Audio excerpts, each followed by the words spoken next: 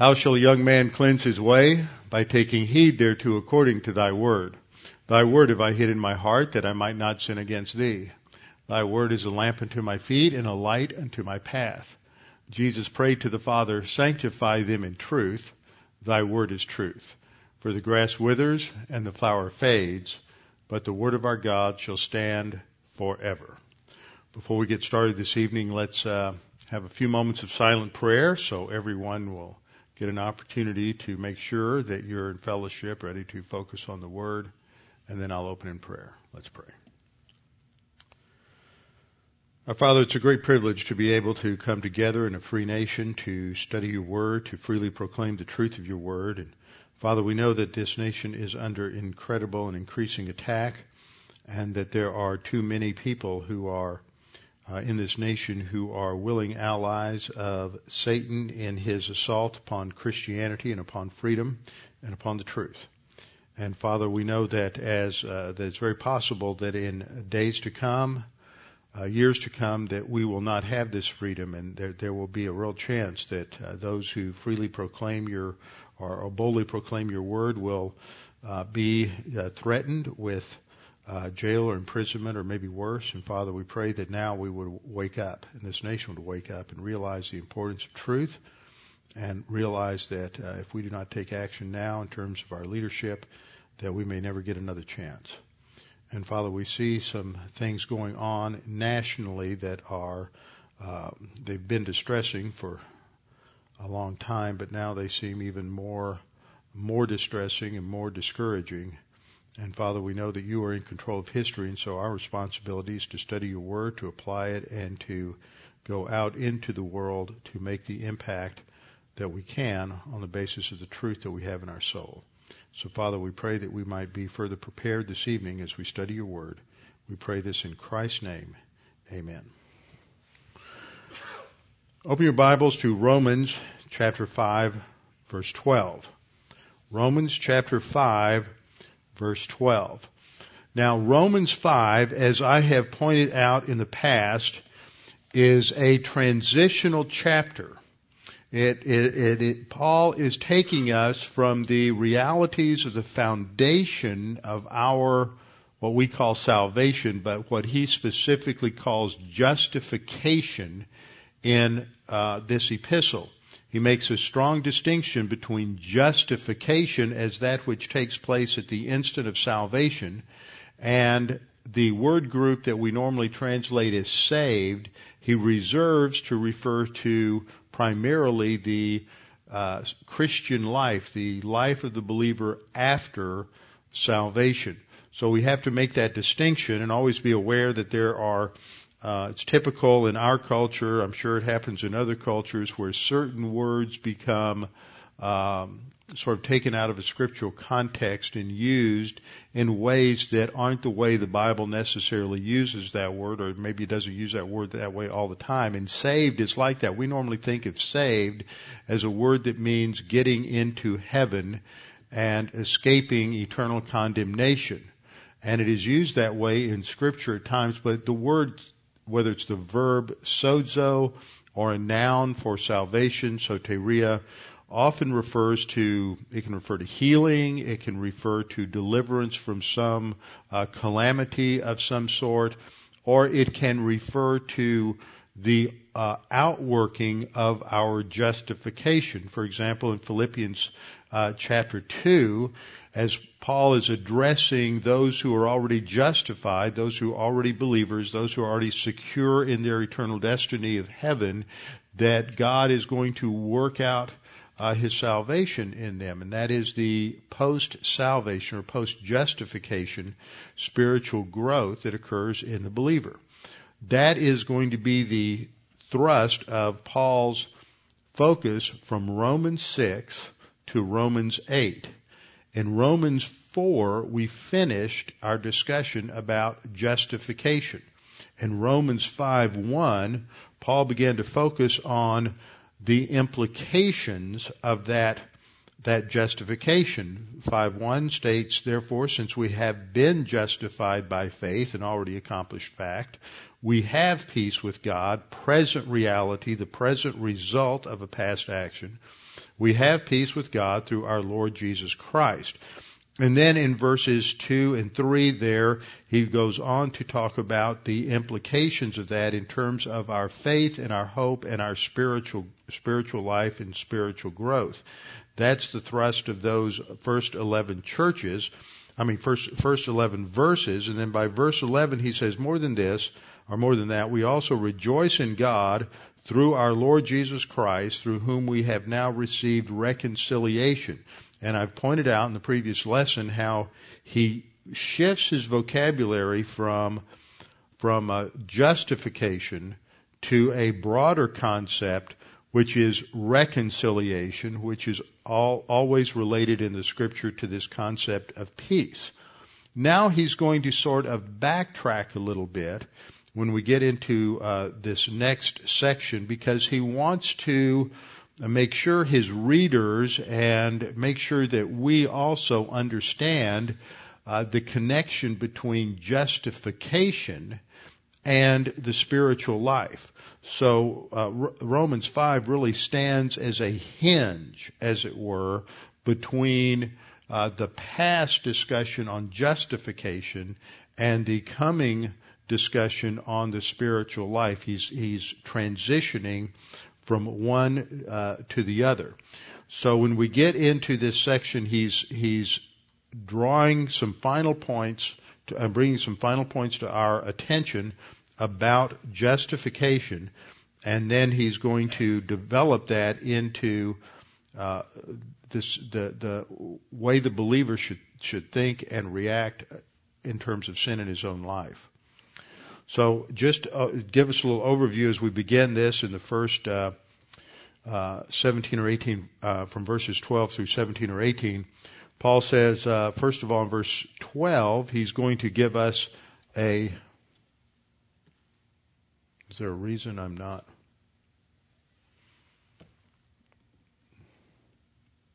showing up on the screen? Those things are on.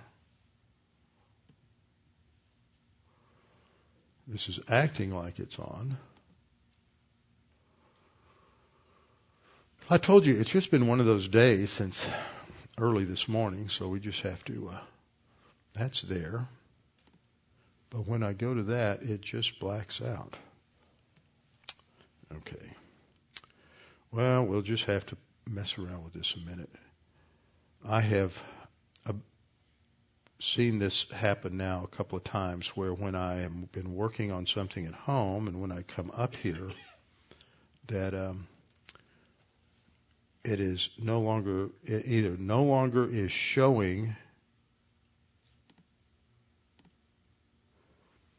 whatever it was. It won't project. It'll project it over pixelated, and I have to reboot the computer, or it projects it. And this time it was just all black, so I've got to reboot the computer. That'll come back up in a minute, but we'll continue.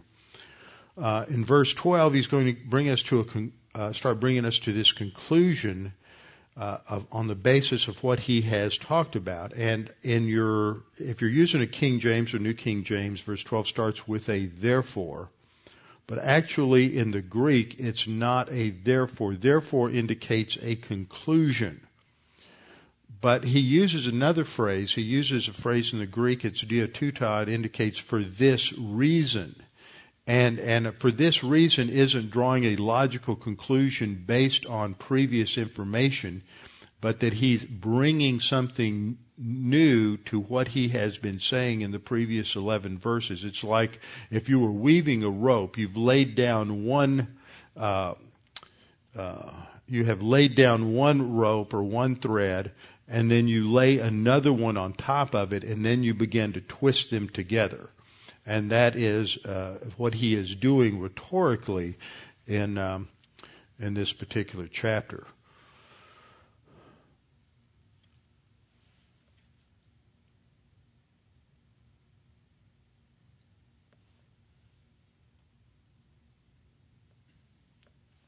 Okay, I'll get it started. I'm not going to put up with all that. Don't have the patience for it today. So he's starting this off, and he says, therefore, or for this reason. And what he's going to do here is he's going to start a line of thought in verse 12, where he starts off, therefore, just as, and he uses a certain kind of construction here in the Greek, gets a little technical, as we'll see in a minute, where he uses a Greek word here that indicates it's like a conditional clause. Well, you have two parts to it. You have the first part called the protasis, which is the if clause, and then you have a second part which is called the apodosis, which is the second clause. And this is the kind of thing he'll say just as, and then later he says thus. Except he doesn't say thus in verse 12. He doesn't get around to saying thus until verse 18.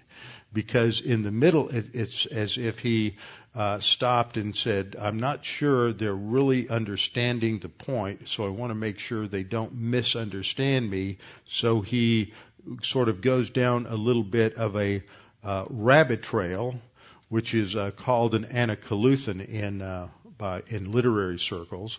And he diverts diverts his attention for a minute to explain how and why every human being is declared a sinner. Because we have to understand what the sin nature is, we have to understand what sin is, and we have to understand the basis of our condemnation. And this is something that is so difficult for so many people to understand. Gene and I have had lots of conversations about this over the last 15 years or so, as he goes around talking to many people, giving the gospel to many people around the country, asking people who have been in churches for years, different questions about how they know they're saved and what the basis for their salvation is. And he uses a little track we have out here sometimes. It's a little test, and it asks the question of people to take this little test to see if they're going to get into heaven. And of course, it begins with all these questions that indicate that you get into heaven if you have done good works, or if you've been to church, or all of these good things. And he was recently telling me about a conversation he had with someone here in the Houston area, and they went to one of the rather large, fairly conservative evangelical churches in Houston, where they have been taught the gospel very clearly. And I'm not being critical of that church, so I'll name it, and that's Second Baptist. And Ed Young has given the gospel clearly over the years. And yet this person had been there for years and was talking about how great it was, and yet when they looked at this test and got to the conclusion that all the little check marks were wrong because they checked going to church and being good and everything, they flew into a rage. She had no clue about the gospel, and no clue of salvation. Here we go. Now we can get started. But this is the problem. People think that the reason that they are going to go to the lake of fire is because of their sin. And they think that the reason that they are going to be judged at the judgment seat of Christ is because of their sin. And we got to the edge of this in some of the things I was talking about in the previous lesson on reconciliation, that Christ paid the penalty for every single sin. For the doctrine of real substitution to be true, that means Jesus Christ paid the penalty for every person's sin. If you pay for somebody's tab at a restaurant, it's paid for. Now, they may not accept it, they may not like it, but it's still paid for. And the way the gospel has been often presented by people who hold to unlimited atonement is that it's a hypothetical atonement, or it's a potential. Jesus died for you, but if you reject it, then he didn't really die for you, and you have to pay for your sins in eternity. Now, I've heard some people say that, well, there are a couple of places in the Gospel of John, where Jesus says that to the Pharisees that they'll die in their sins. And that phrase, in your sins or in their sins, is used several places. But there's a difference between the preposition in and the preposition for. Dying in your sin, if you look at the use of that phrase, and in John it's not clear. Jesus just makes this statement that you're going to die in your sin. So how do you answer that question? How do you understand what an ambiguous phrase means in a couple of places? Well, you look to see if it's used anywhere else. And maybe it's used somewhere else where it's not ambiguous. And in Ephesians chapter 2, verse 1, the Apostle Paul says, and though you were dead in your trespasses and sins. See, that's the same phrase. You're dead. He adds trespasses there. So if you just did a word search or dead in your sins, you wouldn't find it. But dead in your trespasses and sins is talking about being spiritually dead. They're born, obviously, he's talking to them that you were in a previous state, physically alive, but you were spiritually dead. So in your trespasses and in your sins, in that context, means to be spiritually dead. And then the Apostle Paul uses that same structure in Colossians chapter 2, the passage we spent so much time on, off and on over the past several years, where he puts it this way in verse 13 of Colossians 2, and you who were dead in your trespasses and the uncircumcision of your flesh. It's the same phrase. And so from those two clear passages, it seems that phrase being in your sins is related to being in a state of being spiritually dead. And so when Jesus addressed the Pharisees and others and said, you will die in your sins, what he is saying is you will die physically in a state of spiritual death. He's not saying you'll die for your sins. He's not saying you're going to make a payment for your sins. He's saying you're going to die in that state. You're still spiritually dead. And as I pointed out last time and in many other lessons, there are basically three problems that we all have. Now this is not an oversimplification, but a simplification of that whole barrier chart. And if you can remember this, it just summarizes the barrier. That we have three fundamental problems. Problem number one is a legal problem.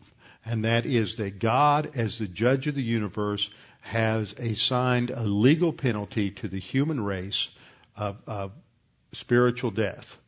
And that legal penalty, as a legal penalty, needs to be paid. And that's the first problem. The second and third problems are the consequence of that legal penalty that God assigned to Adam, which is what we're going to be focusing on here, is that when Adam died spiritually, that new status of spiritual death is what is passed on to all of his descendants. But that legal condemnation is what comes down on him at the beginning. And then it changes his status so that all of his descendants are born in a state of spiritual death.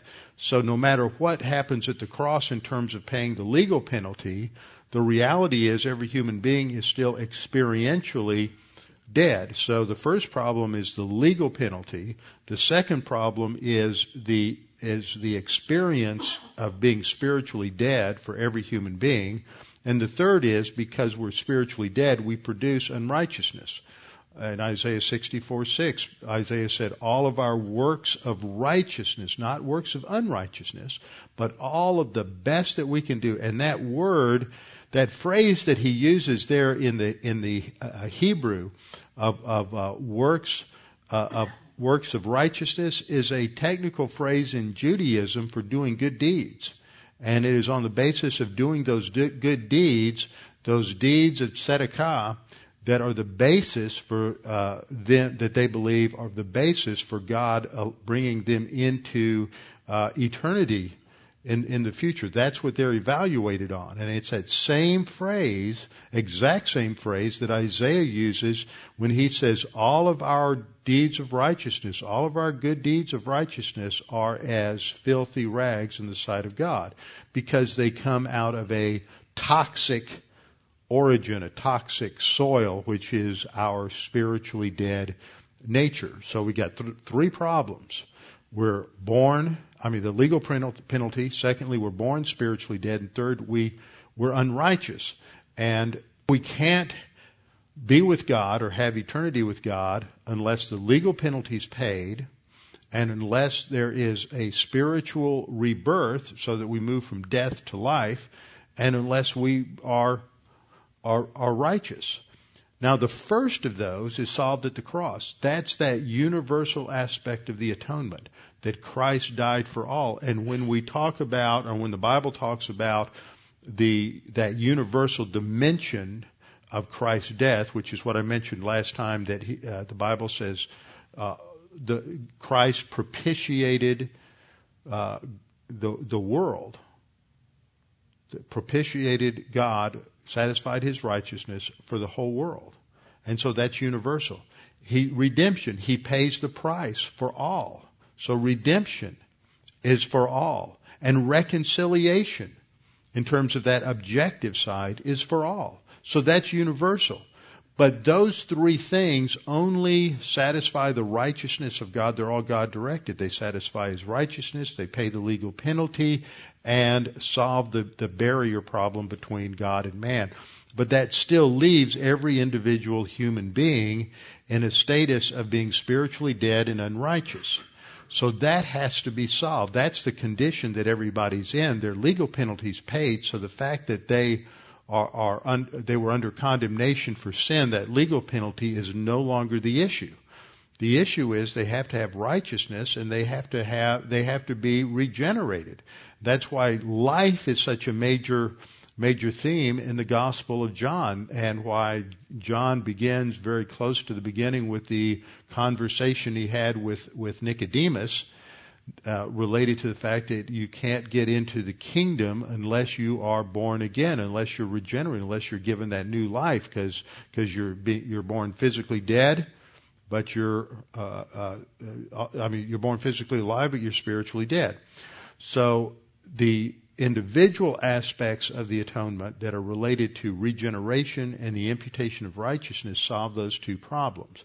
And that we're only regenerate when we believe, and we only receive the imputation of Christ's righteousness when we believe.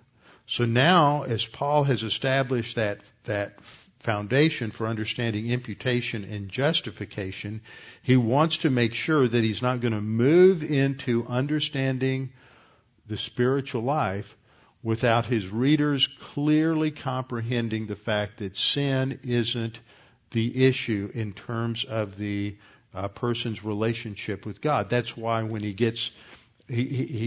builds his argument in Romans 6 and 7.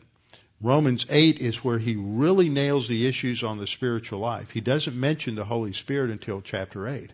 But the first verse in chapter 8 is, there is therefore now no condemnation to those who are in Christ Jesus. See, sin isn't he's got to get that across to everybody. Does that mean that we can just do whatever we want to do? No, I'm not saying that. I'm saying sin is not the issue in terms of a loss of salvation, or that is what we should always be focused on, is the fact that we have failed. That Christ solved that problem. But we have to understand that sin is still an experiential problem because it knocks us out of fellowship, but it doesn't cause us to lose our salvation. And see, this is the problem that Christians have had down through the centuries, is they just have not known what to do with sin. And so in the early church, you had the rise of monasticism after persecution, because when the church was being persecuted and people were being dragged out of their homes, because they were Christians and taken to the Colosseum and to the lions, it was easy to become arrogant and proud and thinking, oh, I'm spiritual, I'm becoming a martyr. But once Christianity became legalized, now what do you do to self-flagellate? You can't become a martyr, so you have to do it yourself. You have to go out and figure out ways to somehow impress God. So you either went out into the wilderness, like one of the early early, what they call desert monks or hermit monks that would go live by themselves, or maybe they were the pillar monks who would climb up on a pillar 10, 12, 15 feet up in the air and sit there for 6 months or a year or 2 years or 3 years, and people would come out and go, ooh, aren't they spiritual? They're sitting up there and they're not coming down. I mean, it just must have been terrible. I'm glad they were high enough to where the winds didn't affect you. It must have been terrible to get close to them after a couple of years up there without a bath. But they thought that was spiritual. And then they began to cloister in monasteries. We still have people who think that as a Christian, that's good to protect ourselves from the world. And a lot of churches are doing that, where they build family life centers and bowling alleys and movie theaters and everything's about the life in the church.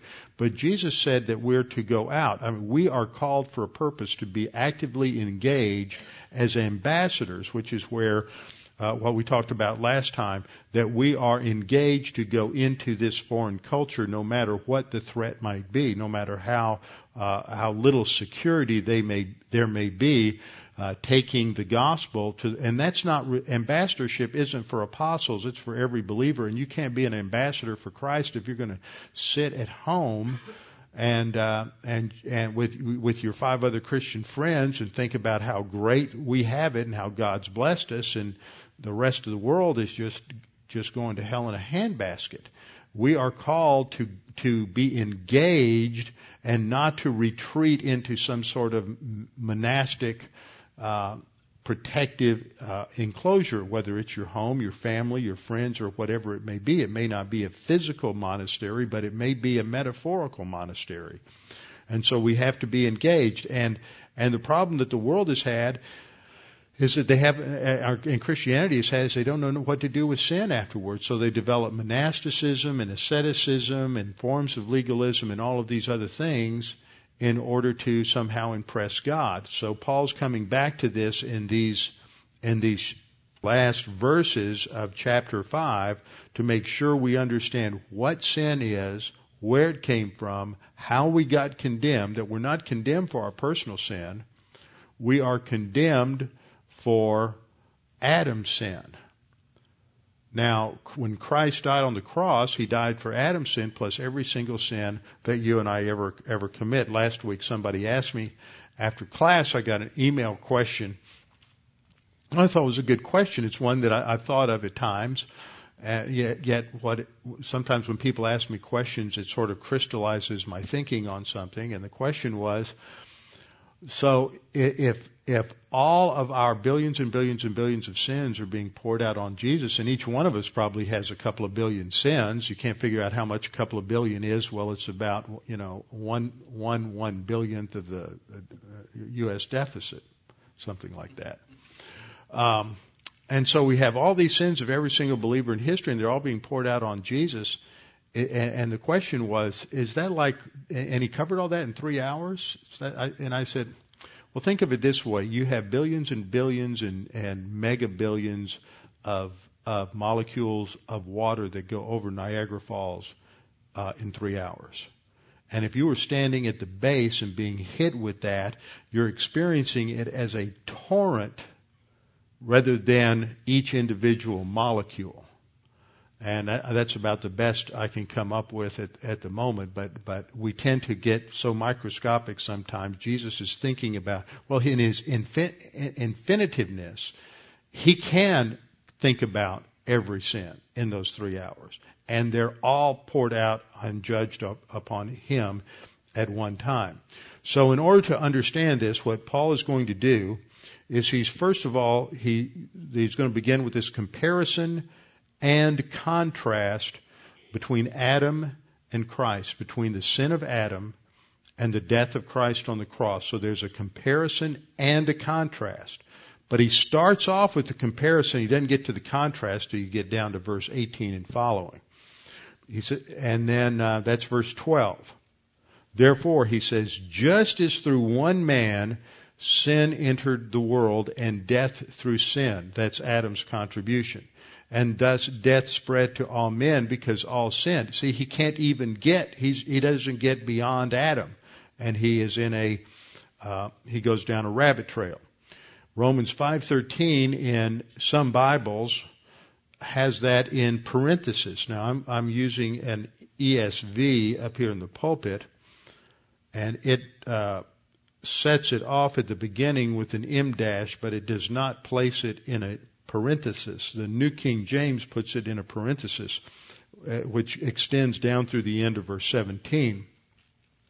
And he just takes a version because he wants us to make sure we understand how sin gets transmitted and how that condemnation of Adam's original sin gets transmitted to everyone. And in starting in verse 13 through 17, or 13 and 14, Paul describes the relation between sin and death. For until the law, sin was in the world. That's the giving of the Mosaic law. Sin was in the world. So this covers that period from Adam to Moses. Sin is in the world, but he said sin is not imputed where there's no law. And in other words, what he's saying is those people were not being imputed their sins because there's no law. So they're not condemned for their own sin. His conclusion is going to be they're condemned for Adam's sin, but they're not condemned for their sin, just like we're not condemned for our sin. We're condemned for Adam's sin. He says, nevertheless, death reigned from Adam to Moses. Even though they are not under condemnation, their condemnation isn't based on their sin. The fact that they were spiritually dead shows that they're under condemnation. But it's not for their sin. It's for Adam's sin. So he says, nevertheless, death reigned from Adam to Moses, even over those who had not sinned according to the likeness of the transgression of Adam, who is the type of him who was to come.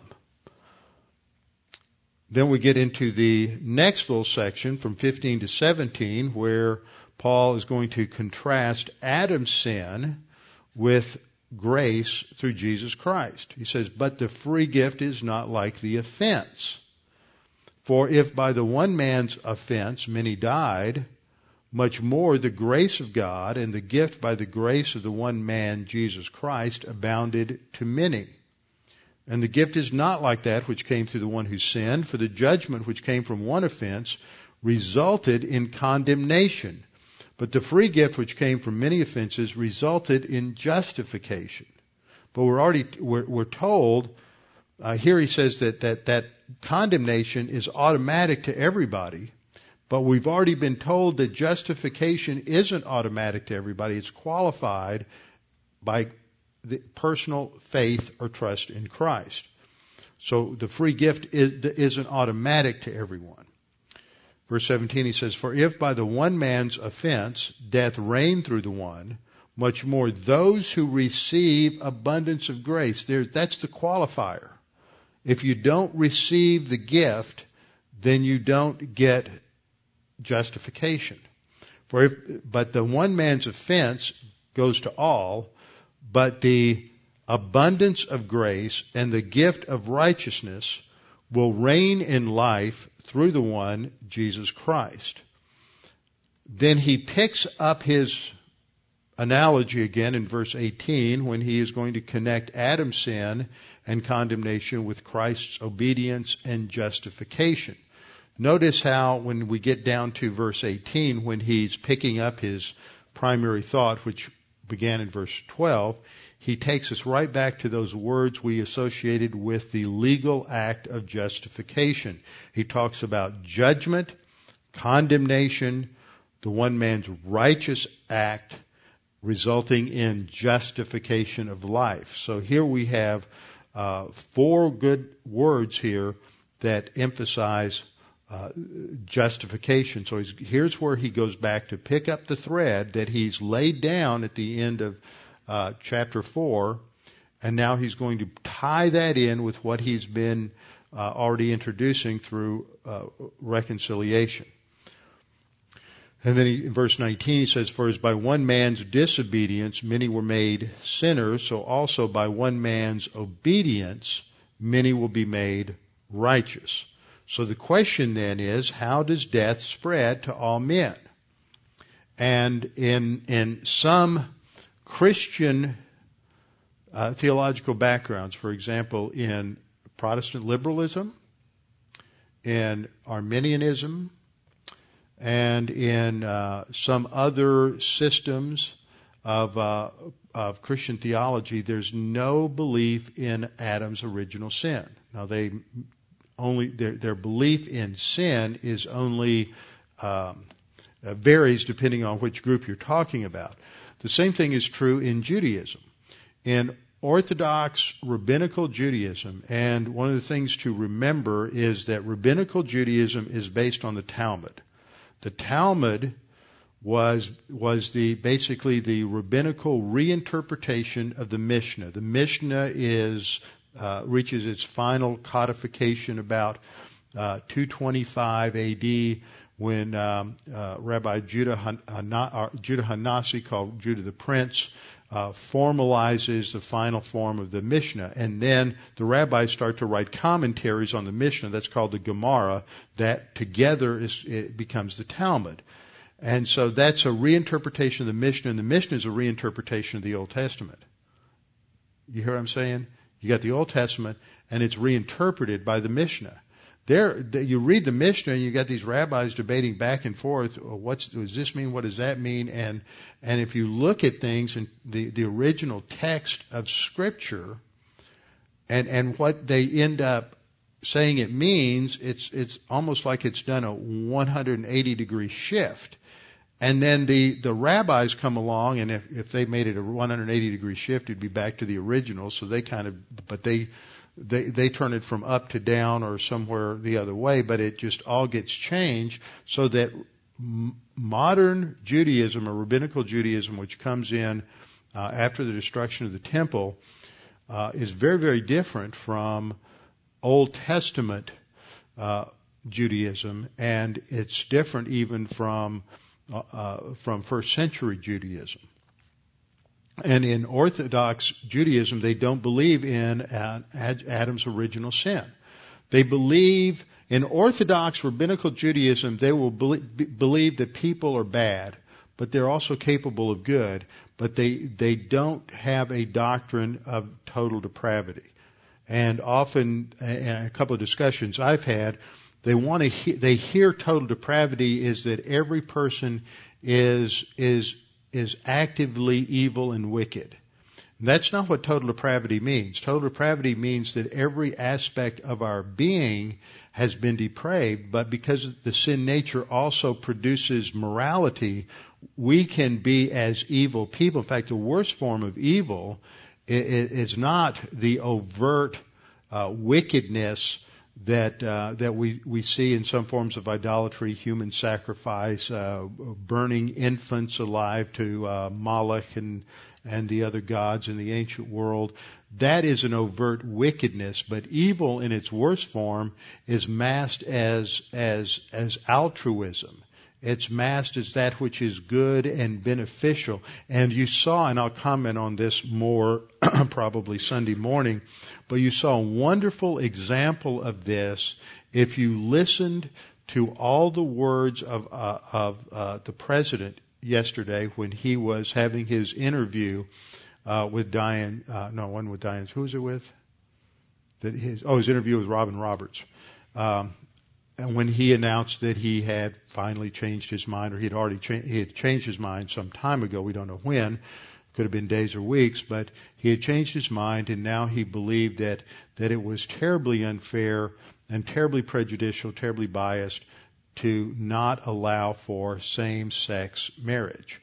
And then he talked about being a Christian. Now listen to this. He talked about being a Christian. He said, of course, as a Christian, I don't believe I have different beliefs. He wouldn't say I believe that it's wrong. He just said, as a Christian, I have different views, but because I'm a Christian, I must affirm their right to have be treated equally with all married couples.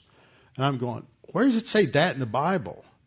And where do we get this idea that somehow because you don't believe that homosexual sins should be legalized by statutory commitment, that means we're prejudiced? I mean, we should not like sin, but that doesn't mean we don't like sinners. I have friends who commit all kinds of sins. They're gossips. They're liars. They have committed all kinds of different sins. Some are arrogant. Some are all of the above. And we're all that, but we don't legalize, justify, and codify in national law their sinfulness and make it okay. Just because somebody commits sins and they're a nice person doesn't mean it's okay. But we think that way nationally. You hear this a lot. It really hit me many years ago. I was listening to a news broadcast where some young man had committed a heinous murder.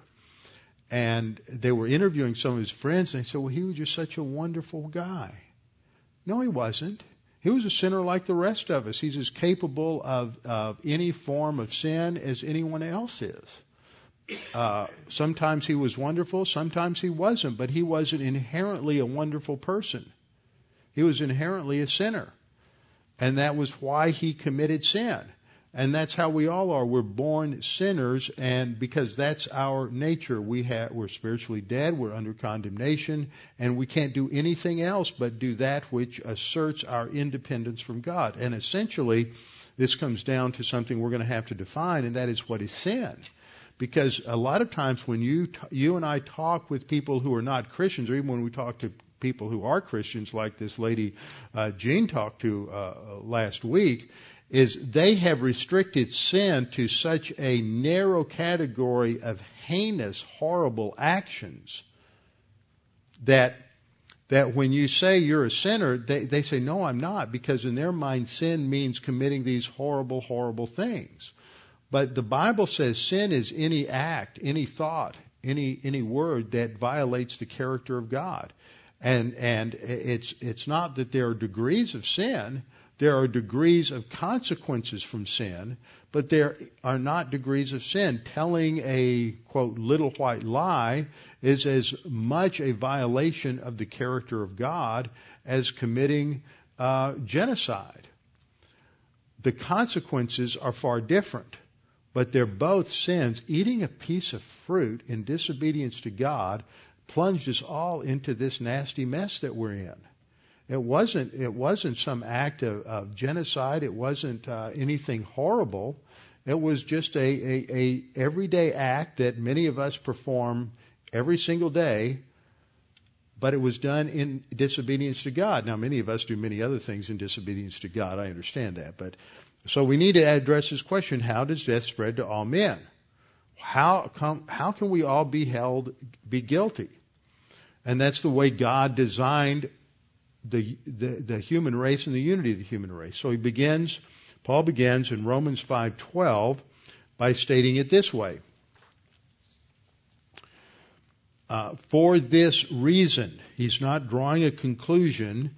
This phrase diatata here lays a ground or motive or cause for something. So he is essentially saying that for this reason, for this cause, from this motive, this is the cause, this is the ground, this is the origin, a cause of God's actions and sin. He says, therefore, or for this reason, just as through one man sin entered the world. And then he uses this particle of comparison. Hosper in the Greek, it is translated simply as just as, and it lays the groundwork that he's going to build his whole discussion here on this comparison and contrast between Adam, the first man, and Jesus as the second Adam. Now, we call him the second Adam because he's created the same way the first Adam was created. He is without sin. Adam was created without sin. Jesus in his humanity is just as capable of sinning or not sinning. He has the same volition as Adam did in his humanity. And we'll get into some of the questions related to that as we go through this study. But in his humanity, that's the whole issue. He has to face life and the testings of life to always decide for God and always in obedience to God. This is what Philippians 2 describes Jesus, that he is humble, and humble is that he submitted himself to the authority of God to the point of obedience, even to going to the cross. And so there's this comparison that Adam failed, and we're suffering the consequences, but Jesus in his humanity succeeds, and because of that the human race can be restored to its original purpose and fulfill the original plan that God had for the human race as his image bearers and ruling and reigning over the planet. So Paul sets this up by saying, just as through one man sin entered the world. Now, in Greek grammar, as I pointed out, you have this phrase hosper, which introduces the beginning of a comparison, and then the second part is going to introduce by either the word hutos, which means this, or it might be rendered in the Greek hutos kai. And what we have in the second part of this book, where it says, "And thus death spread to all men," in the Greek that is a kai hutos. See, they switch the order of those two words, but never is the comparison formula, the second part, introduced by a kai hutos. It's always introduced by hutos kai. So the second part of this verse isn't the second part of the comparison. The second part of the comparison doesn't come in until we get down to about verse 18, where he picks it up again. "Therefore, as one trespass led to condemnation for all men, so," and that's when we're going to pick it up when we get down there. So Paul is simply expanding the initial statement, just as through one man sin entered the world, by the second statement, "and thus death spread to all men." The last part of this verse is an echo of the first part. So we understand the point that you have one man, and it's because of that one man and his decision that sin enters into the world. And so then Paul concludes in that second half by saying, "In this manner, death spread to all men." In what manner? Because all sin, that is, in Adam positionally. Just structurally, you see that there's a chiasm here. I've underlined the word sin and death, and then death and sin. And so the focal point here is on what? It's on the center of the chiasmos, the two words death. That's what he's focusing on, not on sin, but on death, the consequences of sin. So he says in the comparison, just as through one man, that one man was the means by which sin entered into the world. And it's interesting here that the word sin has an article with it, which means he's talking about a specific sin, not just any sin that Adam committed, but the sin. This is it. This is the sin that changed everything. It wasn't Eve's sin.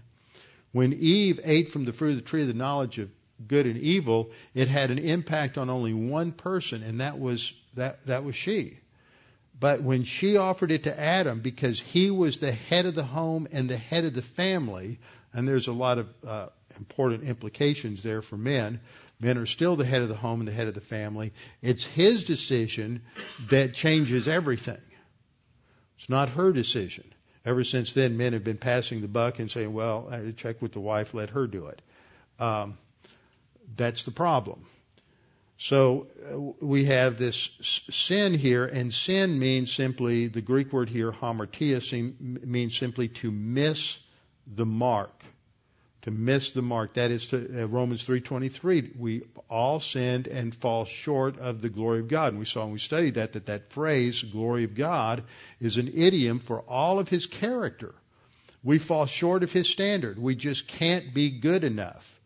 No matter what we try to do and how we try to deceive ourselves, we can't be good enough. God wants somebody with a 10-point average on a 4-point scale.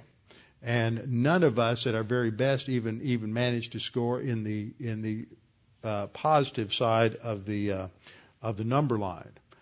We're in deficits and we can't get out of it by ourselves. So it is through one man that the sin entered the world. Now it's interesting here because there are two different words that are used in Romans 5:12 for entry. Now this is a word that should be familiar to those of you who were here the last couple of Tuesday nights when we were talking about demon possession and the difference between demon possession and demon influence. I pointed out that demon possession passages use the word eis erchomai. Eis is a preposition meaning entry or into or toward something, and erchomai is a word meaning to come or to go. When they're combined together, eis erchomai means to enter into something. And so from that verb that's used in the description of what happens with a demon-possessed person, we know that it means a demon takes up residence or enters inside the body of a person and can take over control. So this is that same word. It means to enter into something. It's an aorist indicative here, referring generally to something that's happened in the past. But one of the ways an aorist is used is as something that's beginning, and the grammatical term is an inceptive aorist. I know that you'll look that up when you go home and add this to your vocabulary.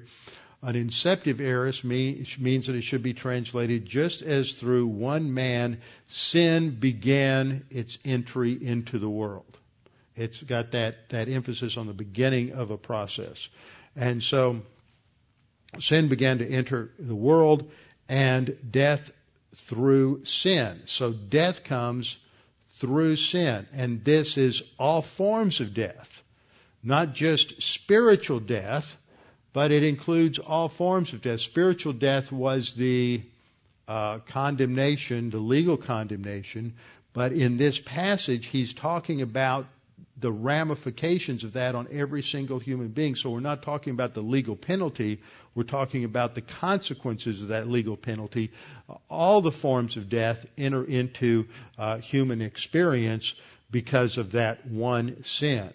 And then he says, and thus death spread to all men. And here he uses a similar word to the one he used for entry. He uses the word diarchomai from dia, the preposition, Greek preposition dia, plus the verb erchomai.